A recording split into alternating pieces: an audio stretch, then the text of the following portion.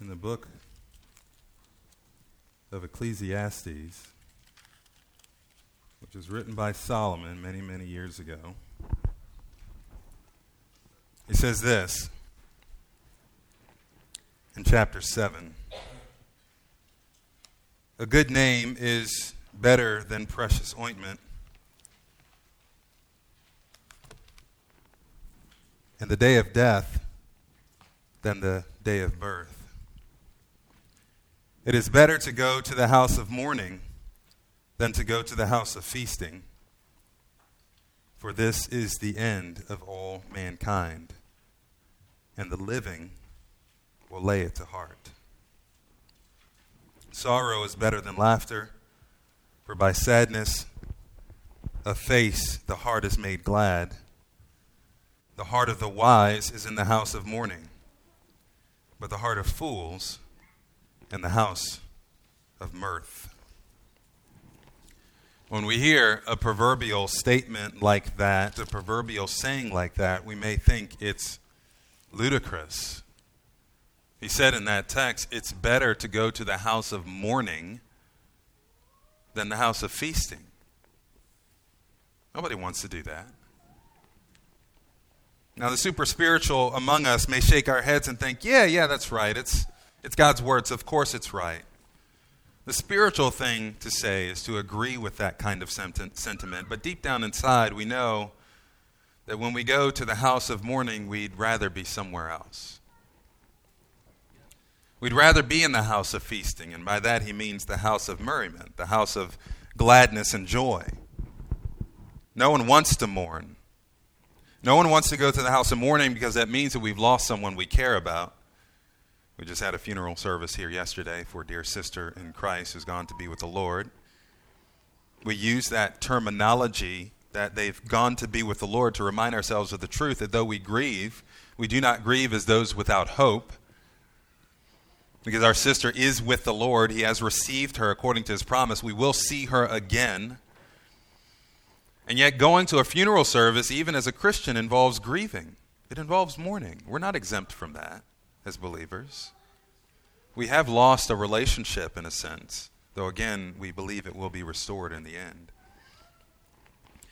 But it's more than just the loss of another. The house of mourning is a reminder to us that just as this person has died, if the Lord tarries, we will also. And we don't like to be reminded of the brevity of life. We don't like to be reminded of our mortality. But again, Solomon, who is perhaps the wisest person who's walked the face of the earth, save for the Lord Jesus himself, Solomon made this statement: it is better to go into the house of mourning than to the house of feasting. He says, for that is the end of all mankind, and the living will lay it to heart. The end of all mankind, again, if the Lord tarries, is that we will all come to an end. We will all die. Our life as we know it will change. And the living are no more reminded of this than when we go into the house of mourning. And the irony is that Solomon says that it is the wise who go there. It is the wise who consider. Are you wise this morning?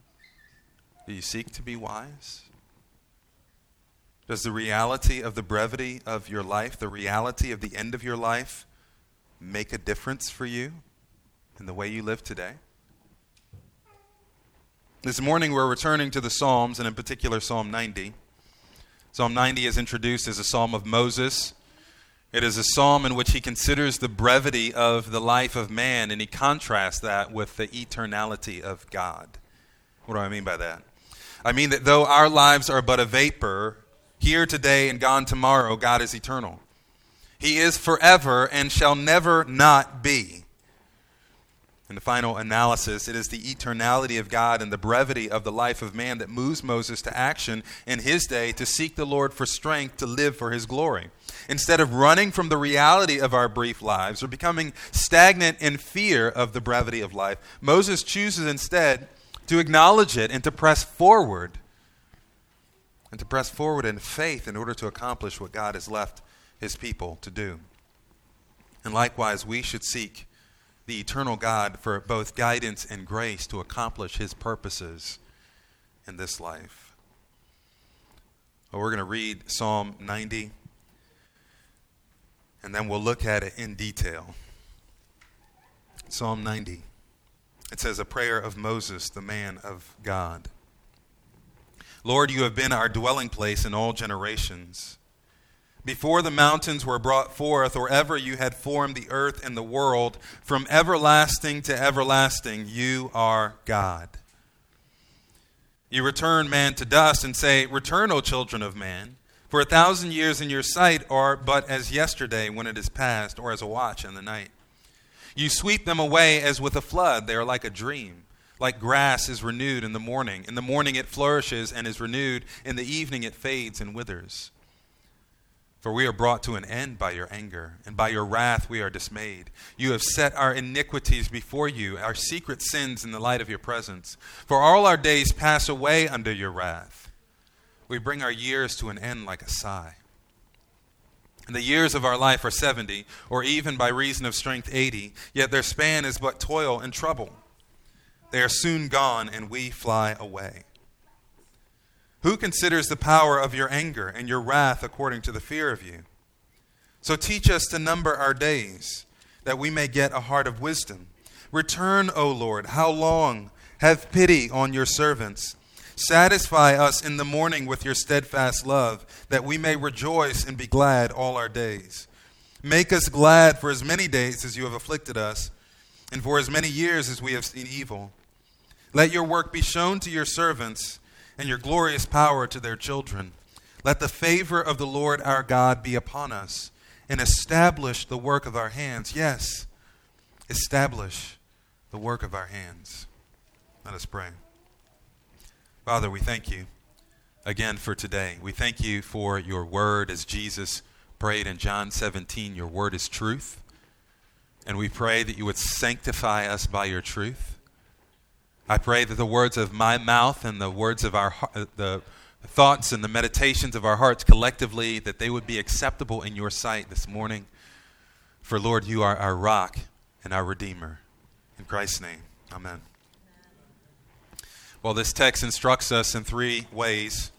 As we consider the brevity of our lives, we're reminded to stand in awe of the eternality of God, as verses 1 and 2. Second, as we consider the brevity of our lives, we're reminded of the reason for our mortality, namely that we have offended the eternal God. And third, as we consider the brevity of our lives, we're reminded to seek the eternal God for the ability to live in a way that honors him. We stand in awe at the eternality of God. We are reminded of the reason for our mortality, our sin. And we're reminded to seek the eternal God for the ability to live in a way that honors him. Well, let's look at that first point. As we consider the brevity of our lives, we're reminded to stand in awe at the eternality of God. Again, verses 1 and 2. And there again we have the title and then the first two verses. The title is a prayer of Moses, the man of God. Lord, you have been our dwelling place in all generations. Before the mountains were brought forth, or ever you had formed the earth and the world, from everlasting to everlasting, you are God. This psalm is recorded in the original with the title, again, a prayer of Moses, the man of God. Moses is the author of this text.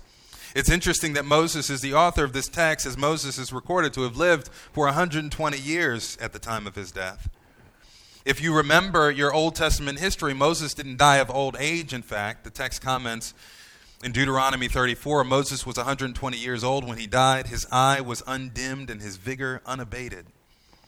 That means he still had 20/20 vision, or whatever passed for suitable vision at his time. And he still had the same energy he always had. Neither his vision nor his energy was diminished with age.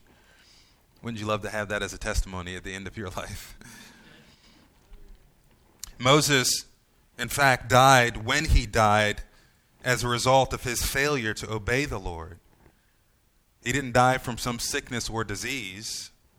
He became angry with the people of God. If you remember, again, your Old Testament history, he was commanded by God to speak to a rock so that it would bring forth water, but Moses was angry, and so in anger he struck the rock with a staff. And because of that, the Lord gave him a consequence of not being able to enter into the promised land. But he took his life prior to his being able to enter into the promised land. Moses is the author of the Pentateuch, the first 5 books of the Bible. He was, of course, brought up in the house of Pharaoh of Egypt, having been found by the daughter of Pharaoh, though he later decided to identify himself with the people of God. He was educated and trained in the house of Pharaoh, presumably as any other child would have been. So to have such prolific writing, even poetry, is not out of the question for a man like Moses. He didn't spend all of his life wandering in the wilderness. The very same Moses wrote this poem for much of the same reason that he wrote the Pentateuch. He wrote it in order to remind the people of God of the truth of who God is. As you read through the psalm, it's clear that Moses has the brevity of life on his mind. He's thinking about the brief time that we all spend on earth, how relatively short our lives are. There are indeed times when life feels like a vapor.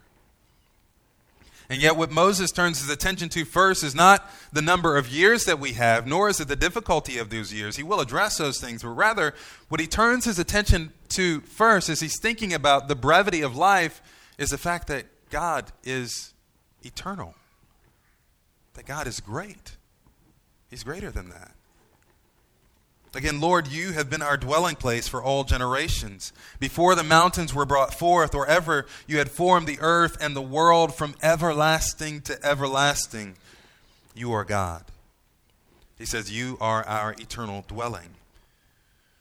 This is Hebrew poetry, so Moses uses metaphors to describe the truth about who God is. God has been to the people of Israel, that is the us in the text, he has been a dwelling place for them. The idea of a dwelling place, as one writer said, is more than simply a place to live. It's much more of a place of refuge, a place of safety. Deuteronomy 33:27, the eternal God is a dwelling place, and underneath are the everlasting arms. He drove out the enemy before you.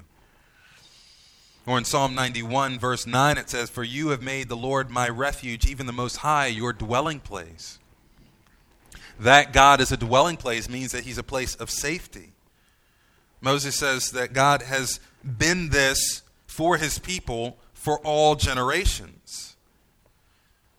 Now you may wonder, why has God done this? Why has God been so particularly favorable towards Israel?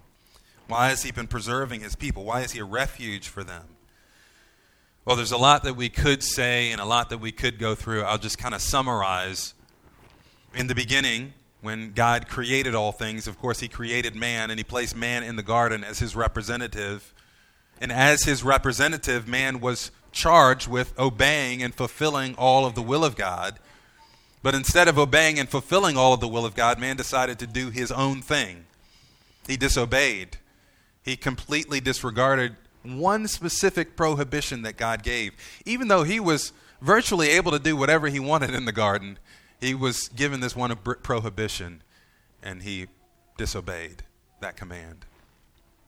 And so, after the first man sinned, everyone who was born in him, if you read through the text of Genesis, you see this kind of repeated refrain of things that reproduce after their kind.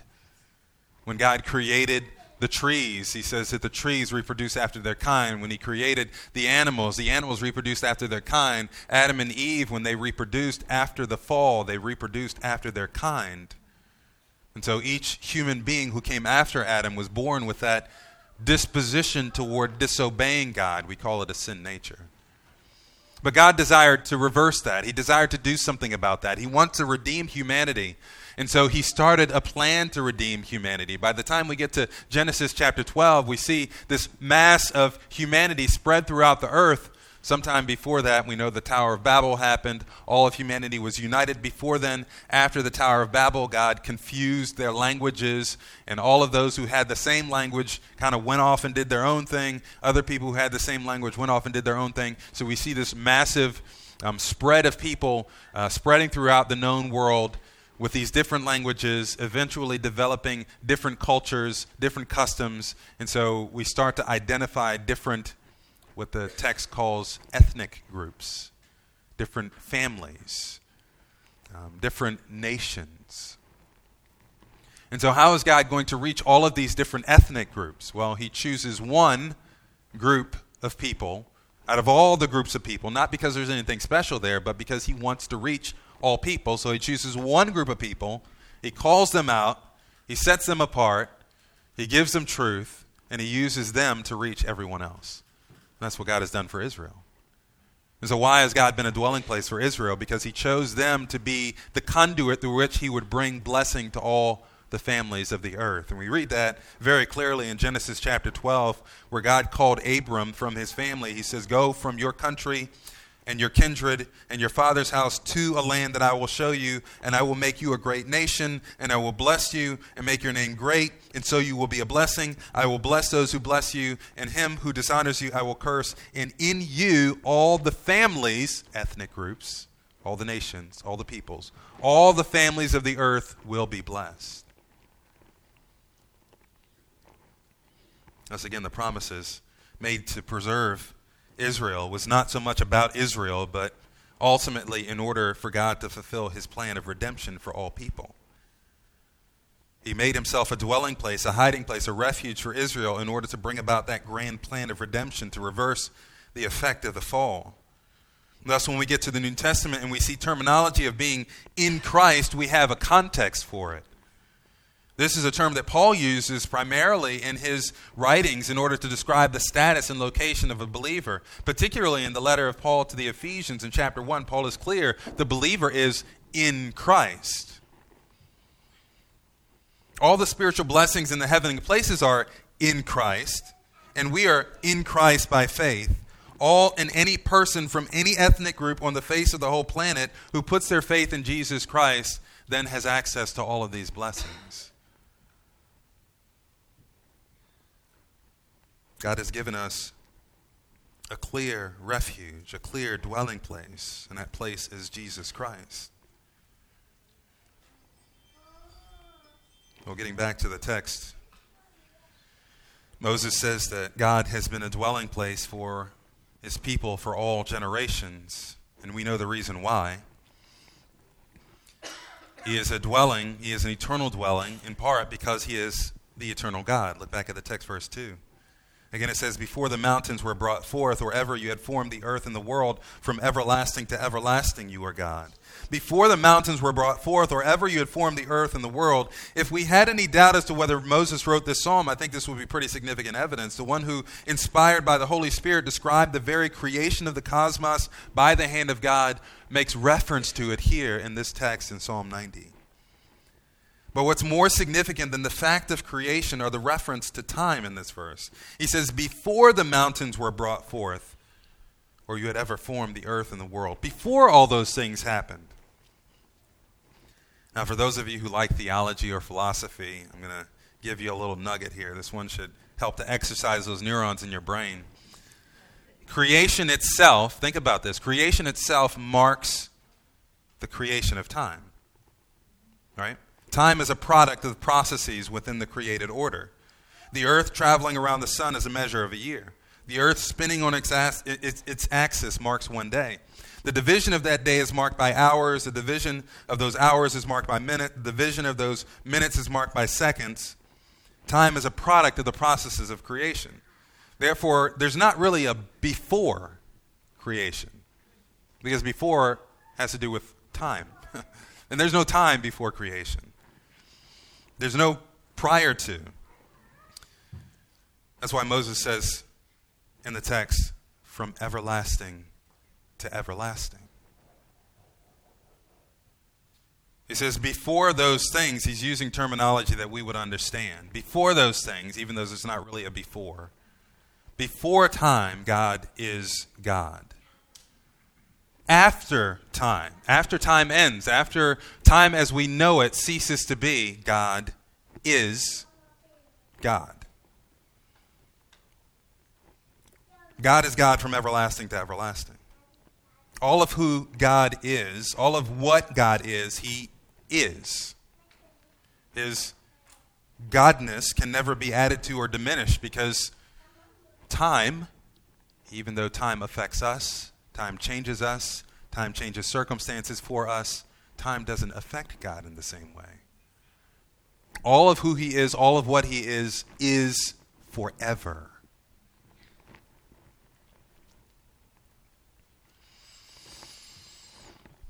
This is also reminiscent of the name that God gave to Moses.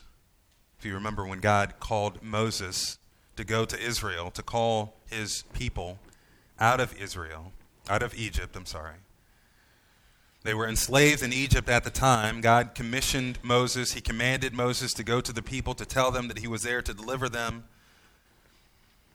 which is interesting if you think about it, because Moses was being tasked to go back to a country where he'd killed a man in order to demand from the leader of that country that he let go of all of his slave labor. In that passage in Exodus chapter 3, Moses asked a pretty reasonable question. He says, if I come to Israel and say to them, the God of your fathers has sent me to you, and they ask, what is his name? What shall I say to them? And God's response was, I am who I am. Say this to the people of Israel. I am has sent me to you. Understand that Moses' question was, God, what is your name so that I can tell them? Therefore, the only reasonable response would have been a name. And it sounds strange for God to say, I am who I am, but it's pretty clear as we think about what Moses is saying even here in Psalm 90, that God was intending to make a point. In theology, as we study theology, we would go to that passage in Exodus chapter 3 and we say here, you see it says that God says the I am. He refers to himself as the I am, and part of the implication in that is that he simply is. There is no change in him. Who says that? I think Paul says there's no shifting shadow. No, that was James. There's no shadow of change in him. He is who he is forever. And I think that was intended to be an encouragement for his people. I think that was also intended to remind them of the narrative of Jacob wrestling with God in the wilderness, if you remember that. And I know I'm taking you back a lot into the depths of your Old Testament knowledge, but Jacob was wrestling with God in the wilderness, and God renamed Jacob Israel at the time. But also at the time when God renamed Jacob Israel, his name went from trickster or supplanter to one who strives with God. When God renamed Jacob to Israel, Jacob asked God, he asked the person he was wrestling with, what is your name? And he said, why do you need to know what my name is? You don't need to know what my name is. Right? And part of that was just to kind of put Jacob in his place, right? You don't need to know what my name is. I'm greater than you in authority and significance. But I think it also ties into what he says to Moses there in Exodus chapter 3. You don't need to know what my name is. My name is, I just am. I am the God who is. That's what you need to know. You need to know that about me. You don't need to know anything about another personal name, and you can use this name to refer to me forever. This is my memorial name, is what God says to Moses, and he communicates that to the people. But the point is, my name is not the most important thing. What is the most important thing is that I am God. I am the everlasting God. I simply am. There's no shadow of change in me. You need to know that about me. That's the most significant truth. When faced with seemingly insurmountable odds, even in the face of death, whether you're Jacob, who was at the time returning to face his brother whose birthright he stole in order to claim a land that was promised to him by God, or Moses, a murderer who's tasked with returning to the country where he did his crime to ask the leader of that country to let go of all of his free slave labor, or whether you are that same group of people returning back to the land that was promised to your forefather, tasked with ridding the land of multiple warring nations. When faced with those insurmountable odds, in the face of death, the answer that God gives to his people, the response that he gives to his people is, I am who I am. I am the eternal God. And likewise, when we face what appears to be insurmountable odds, even in the face of death, as we consider our mortality, what is God's message to us? I am the everlasting God, the eternal God, the one who is forever a dwelling place, a refuge for his people. I am the one who is sending you. I am the one who is with you in the midst of this difficulty, in the midst of this turmoil, in the midst of this trial. Even as you walk through the valley of the shadow of death, the I am is with you. God everlasting. I remember years ago going to the funeral of a brother who died in college. The song that was sung at his funeral was called The Everlasting God. This was what we might consider a praise song, what the Bible would refer to as a spiritual song. It wasn't a typical hymn. But they had a band at the church, so there were drums, there was a guitar, there was piano, there was maybe some brass going on, and the song was playing, and they were just rocking out. And I was thinking, man, this seems a little incongruous. We're at a funeral, and they're getting into it. Like, this song is kicking, and I'm starting to tap my foot a bit. And then I started thinking about the words of the song. It says, you are the everlasting God. This is the chorus. You are the everlasting God, the everlasting God. You do not faint. You won't grow weary. You're the defender of the weak. You comfort those in need. You lift us up on wings like eagles. And they were singing that. And at the height of that, I got it. What do we need to hear in the face of death? What do we need to be reminded of? That we don't have a God who's like us, who grows weak, who's weary, who suffers, who's taken off guard, who's distracted, who's confused, who's depressed, who's discouraged. We don't have a God who faces death in the same way that we do. He doesn't suffer death. He will never end. We serve a God who is everlasting, and who has everlasting strength for those who are weary, those who are weak. This is Isaiah 40. Have you not known? Have you not heard? That Lord is the everlasting God, the creator of the ends of the earth. He does not grow faint or grow weary. His understanding is unsearchable. He, the one who is the everlasting God, the creator of the ends of the earth, the one who does not grow faint or weary, the one whose understanding is unsearchable, he gives power to the faint. And to him who has no might, he increases strength. Even youths shall faint and be weary, and young men shall fall exhausted.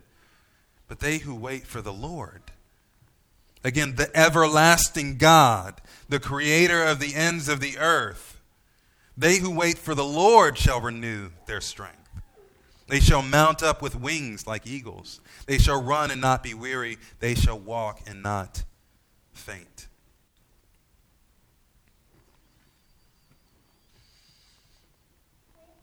We don't go to visit national parks to see the mountains that God created to make ourselves feel better about who we are.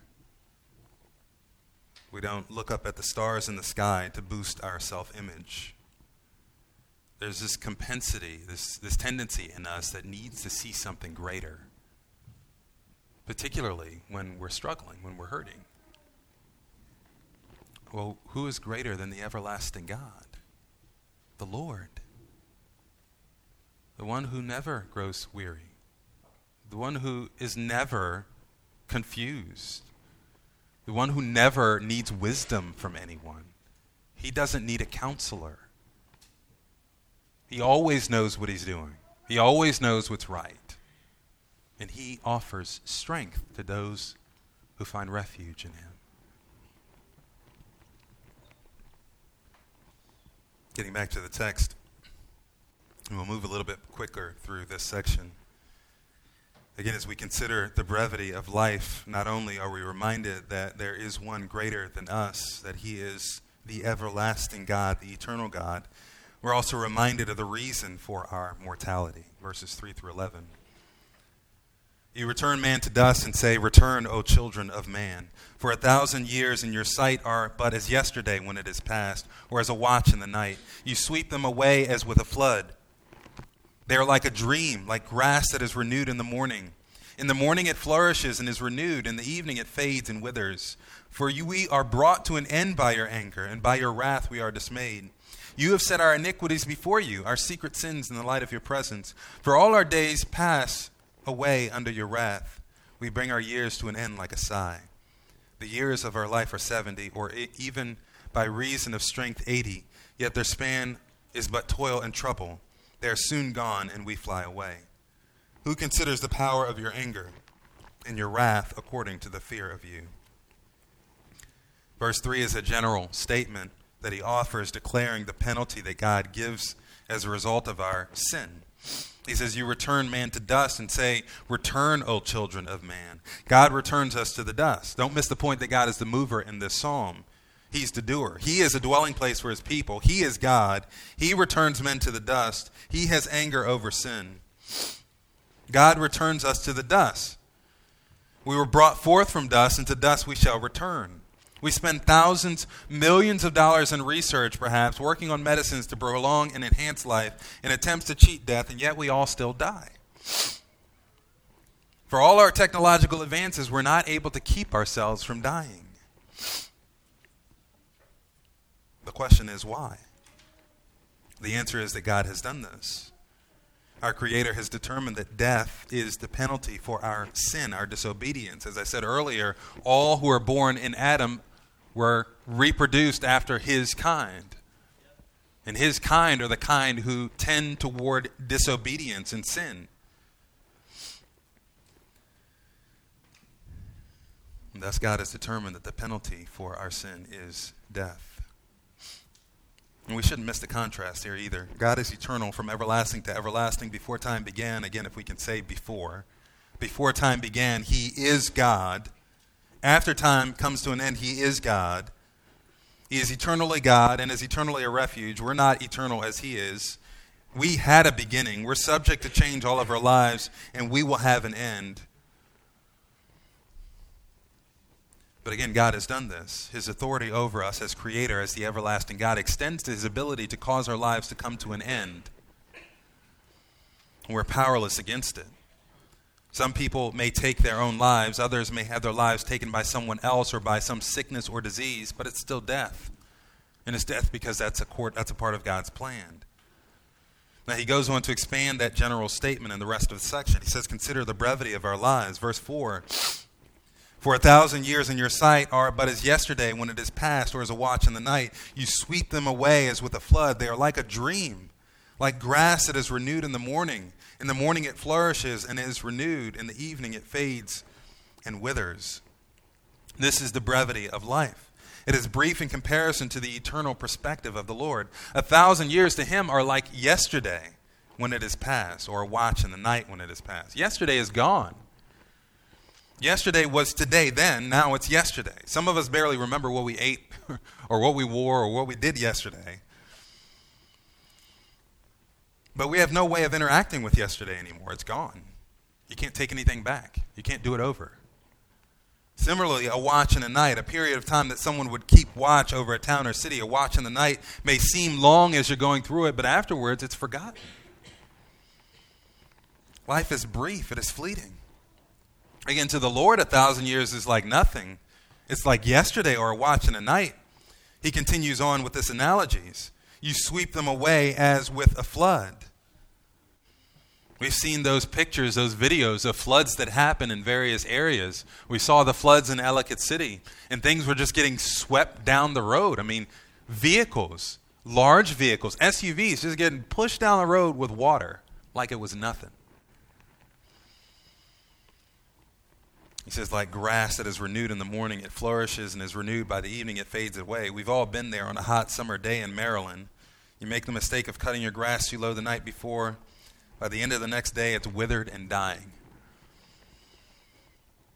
Our days are like that. Isaiah says it this way, all flesh is like grass, and all its beauty is like the flower of grass. The grass withers and the flower fades when the breath of the Lord blows on it. Surely the people are grass. The grass withers, the flower fades, but the word of our God will stand forever. That is our life. It's like yesterday when it's gone. It's like a watch in the night. It is like a flood that rushes by and sweeps everything away. It's like grass that's beautiful in the morning but fades in the evening. That's how it is from the perspective of an eternal God. But we don't think that way. Quite often we live our life as if we'll live forever, and we give no real thought to death.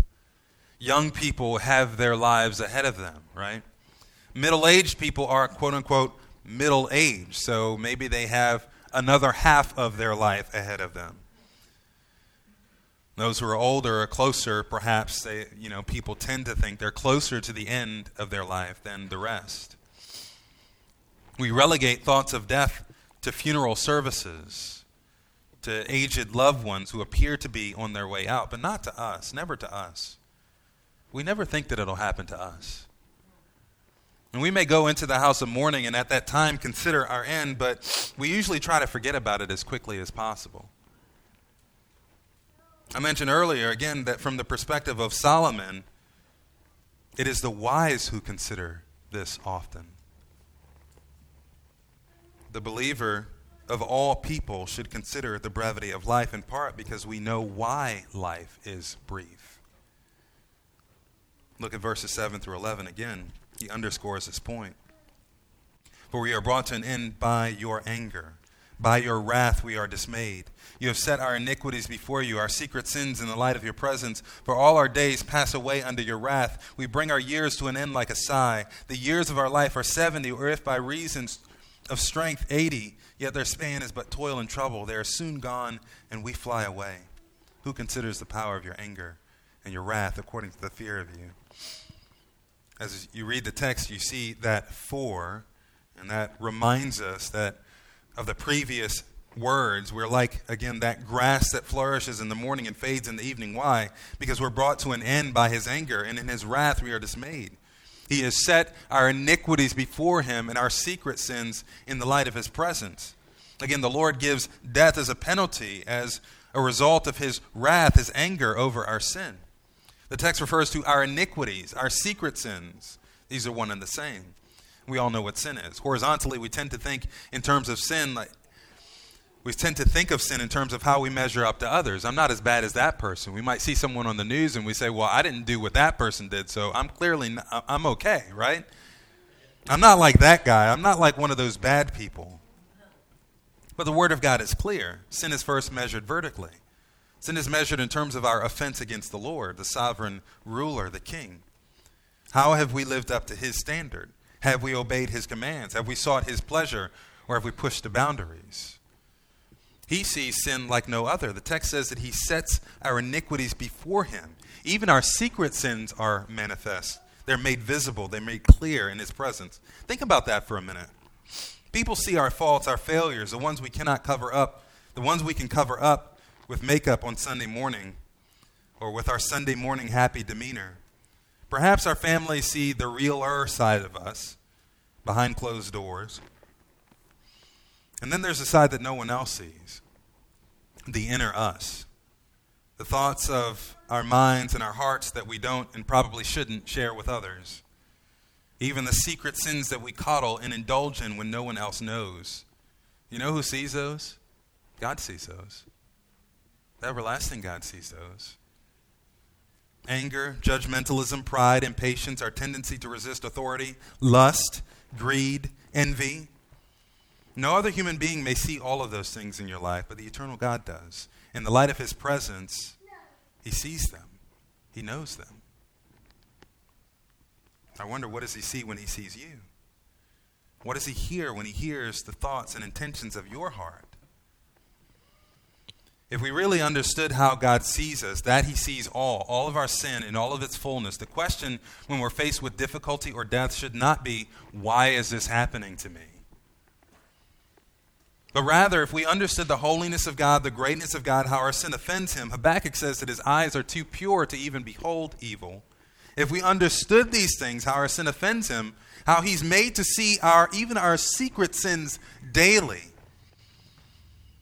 then we wouldn't wonder why we have to die. We would wonder how in the world we made it this long. We would wonder, why have we not been swept away by his wrath sooner? Why would he be so gracious to delay what we deserve?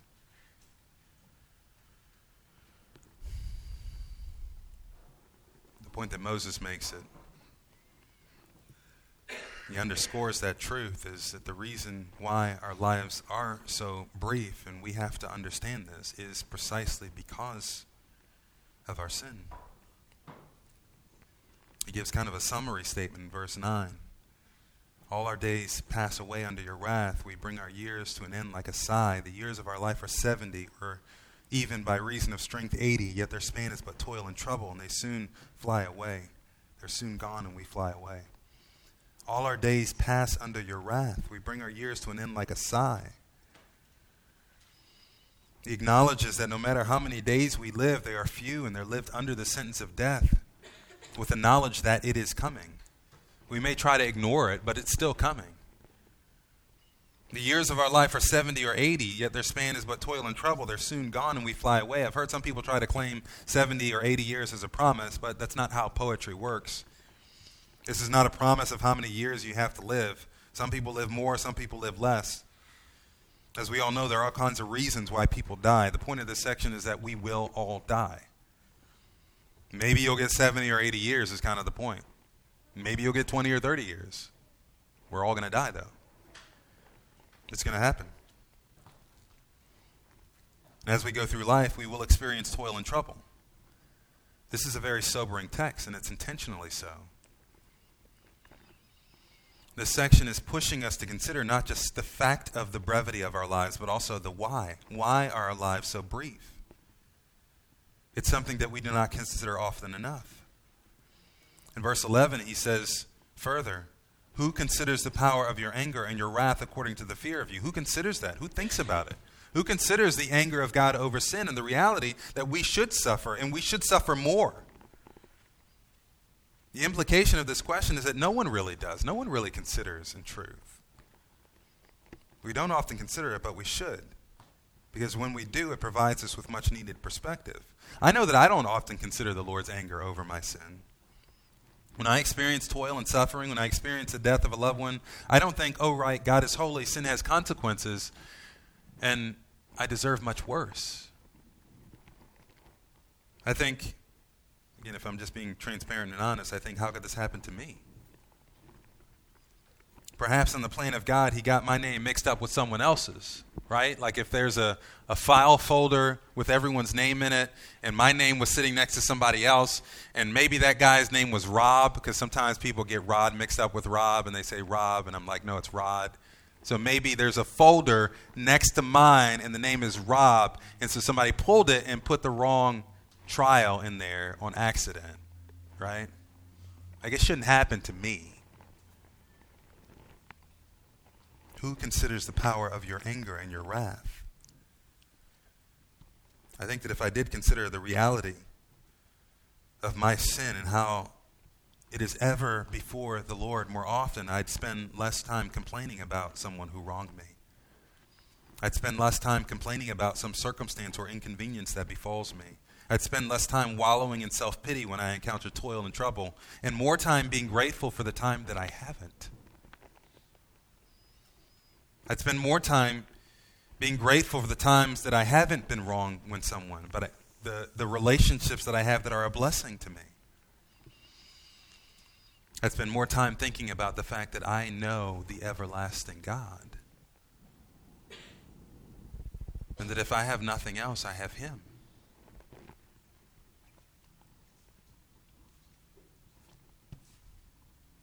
I think the fact of the matter is when you've learned to react in trial or trouble, even trial or trouble that leads to death, first with gratitude for the goodness of God for what you have instead of looking at what you do not have, then you know that you're maturing in your faith. It is as Job said, shall we accept good from the hand of God and not adversity? The implication of that question is that we should accept both, because they're both from the hand of the Lord. And the reality is that we deserve much worse, but his mercy and grace is always more. Moving on, the question then becomes, how can we endure? How can we endure the strength of his anger concerning our sin? How can we endure the troubles of this life, the toil and trouble that we face? Considering our mortality reminds us in our weakness to look to a God who is greater than us. It reminds us that the reason for our mortality is our own sin. And finally, as we consider the brevity of our lives, we're reminded of our need for the grace of the eternal God to give us the ability to endure and to live in a way that honors him. That's verses 12 through 17. So teach us to number our days that we may get a heart of wisdom. Return, O Lord. How long? Have pity on your servants. Satisfy us in the morning with your steadfast love, that we may rejoice and be glad all our days. Make us glad for as many days as you have afflicted us, and for as many years as we have seen evil. Let your work be shown to your servants, and your glorious power to their children. Let the favor of the Lord our God be upon us, and establish the work of our hands. Yes, establish the work of our hands. We haven't talked much about the aspect of this psalm that it is a prayer, but it does say again in the title that it's a prayer of Moses. If we were to look at it as a prayer, we've talked about some of the different elements of prayer before. We can see in verses 1 and 2 a prayer of praise, praising God for being eternal. In verses 3 through 11, a prayer of confession, confessing our sin before him. In verses 12 through 17, this last section, a prayer of petition. In the face of such insurmountable challenge, our mortality, as well as considering the high calling that we have by faith in Christ. Again, we talked about the fact that we ought to be walking in love. We ought to be walking in wisdom. We ought to be walking in the light. We ought to be walking in such a way that encourages one another. We read from Ephesians 5 earlier. What are we to do? How can we bear the weight and pressure of all these things? To whom do we turn? Again, we turn to the everlasting God and we ask him for help. This final section contains a string of requests. We need wisdom, so he asks for wisdom. Verse 12, so teach us to number our days that we may get a heart of wisdom. This is one of my favorite verses in Psalm 90. I try to pray this verse whenever we celebrate birthdays. I think it's helpful to give us the right perspective with each new year. And really, it would be a good prayer to offer daily. Lord, teach us to number our days, to remember that we do not live forever. And because that is true, we must live purposefully. We must live each day under his sovereignty and for his glory. Paul said in Ephesians 5, to redeem the time, to make sure that we're buying back each moment of our day. We're not wasting or squandering the time that we have because our life is brief. So we need to use it well. And for that we need wisdom. We need wisdom, but we also need his compassion because we do not always live wisely. Verse 13. Return, O Lord. How long? Have pity on your servants. We feel that sense of loss in our relationship with the Lord when we sin. Those of us who truly believe, those who belong to the Lord, can never actually lose fellowship with God. It's not possible. He's the one who holds us. We don't achieve fellowship on our own, and we don't lose fellowship on our own. But we may feel that he is far from us at times. We may feel his chastening hand heavily upon us. In those times, we plead for mercy. Lord, have mercy, have compassion. We humbly plead for mercy, knowing that in order for us to live well, we need to experience the mercy of God. We need to constantly fall back upon the mercy of God. And just as God is eternal and faithful, I think it says in Jeremiah that his mercies are new. How often? Every morning. Paul says in 2 Timothy 2:13 that even if we deny him, he remains faithful because he cannot deny himself. Well, we need his wisdom, we need his compassion, we also need his joy. Verses 14 through 16. Satisfy us in the morning. 14 and 15. Satisfy us in the morning with your steadfast love, that we may rejoice and be glad all our days. Make us glad for as many days as you have afflicted us, and for as many years as we have seen evil. He uses that key phrase we've seen over and over again in the Psalter, the steadfast love. This is the covenant faithfulness that we often speak of. That is his loving kindness, the covenant love that God has for his people to redeem them, to keep them, to bless them. In fact, this whole last section is predicated upon the goodness and grace of God. The covenant language reminds us, as it says in Joel 2, and according to what God revealed to Moses in Exodus 34, that he is a God merciful and gracious, slow to anger, abounding in steadfast love and faithfulness. That is who he is. And remember, he is God from everlasting to everlasting. Time does not change anything about his character or his person. And so if he is a God who is compassionate and merciful, slow to anger and abounding in love, then he is that way forever. It doesn't matter what happens in life. It doesn't matter how thick-headed you are sometimes, how thick-headed I am sometimes, how many times we stumble and fall. He is still the same God. And he still offers mercy and compassion to us. And he still beckons us to come and to receive mercy and to find grace to help when we need. Satisfy us in the morning with your steadfast love, that we may rejoice and be glad all the days of our lives. In the midst of our brief, wearying lives, we need your covenant, faithful love to sustain us. David refers to this in another place as the joy of our salvation. That sense of satisfaction in God and the salvation of God fuels our ability to endure in the midst of affliction. He goes on, he says, make us glad for as many days as you have afflicted us and for as many years as we've seen evil. The contrast is evident in this passage. Though we may have brief lives and though these days may be filled with affliction, Moses here prays that for as many days as we've experienced affliction, that we would also experience his joy, his favor.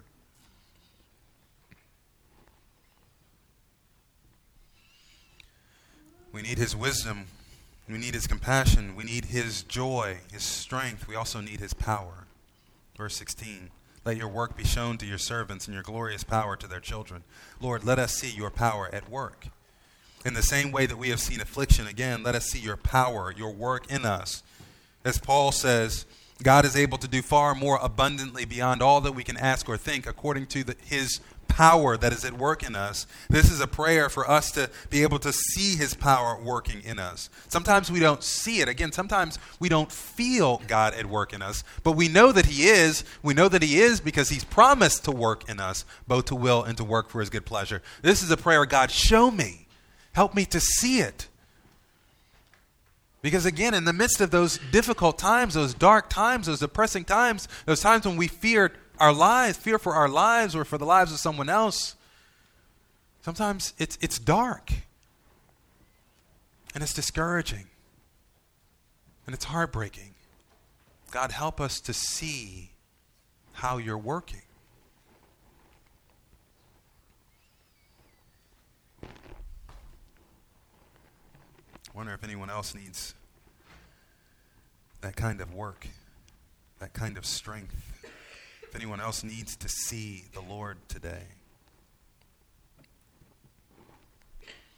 When I read Scripture, I like to try to answer the question. I encourage others as they read through Scripture. Answer the question, what's the difference between a believer and an unbeliever? I think this is a large part of it.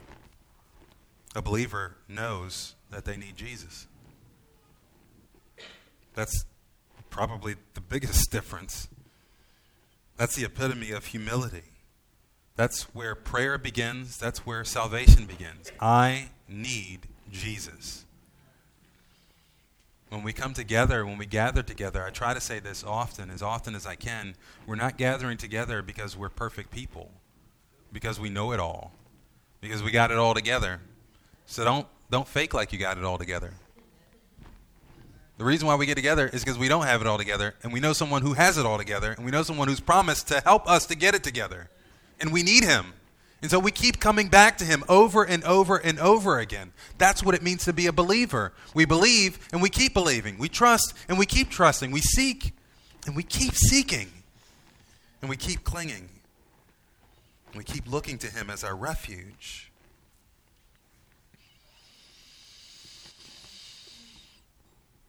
Verse 17 is a summary of this last section. Let the favor of the Lord our God be upon us and establish the work of our hands. Yes, establish the work of our hands. We desire to live this life well. We desire for our brief, trial-filled lives to count for something in his eyes. We know that we cannot accomplish this on our own, and thus we need his favor. We need his grace. And again, this is a prayer, and it should always be our prayer. Give us your grace to do your work for your glory. Establish the work of our hands. This is not our own selfish work. This is his work. Lord, help us to do what you've called us to do. Again, for Israel, part of their calling, a large part of their calling, was to be a blessing to all the families of the earth, and likewise for us. The reason why we're here as a church is not for us to look pretty sitting in the pews. It's for us to live for the glory of Jesus Christ. We're called together so that we can be a blessing to one another. Again, Ephesians 5, so that we can walk in love, walk in light, walk in wisdom, so that we can build up and encourage and teach and admonish one another, so that we can strengthen one another, so that the body of Christ is built up. And we're also here to reach out with the gospel of Jesus Christ. Father, establish the work of our hands. Yes, establish the work of our hands. That's what we're here for. And that's what we're praying. That's the end to which we're praying, that God would make that possible. We're reminded of these things when we consider the end. Again, we don't consider the end in some morbid sense to give ourselves bad dreams. But we do it to remind us that life is not all about us. We're not the center of the universe. There is one who is eternally greater. As we experience the difficulties of life, as we come face to face with that reality, we're reminded that the one who is eternally greater beckons for us to make him our refuge.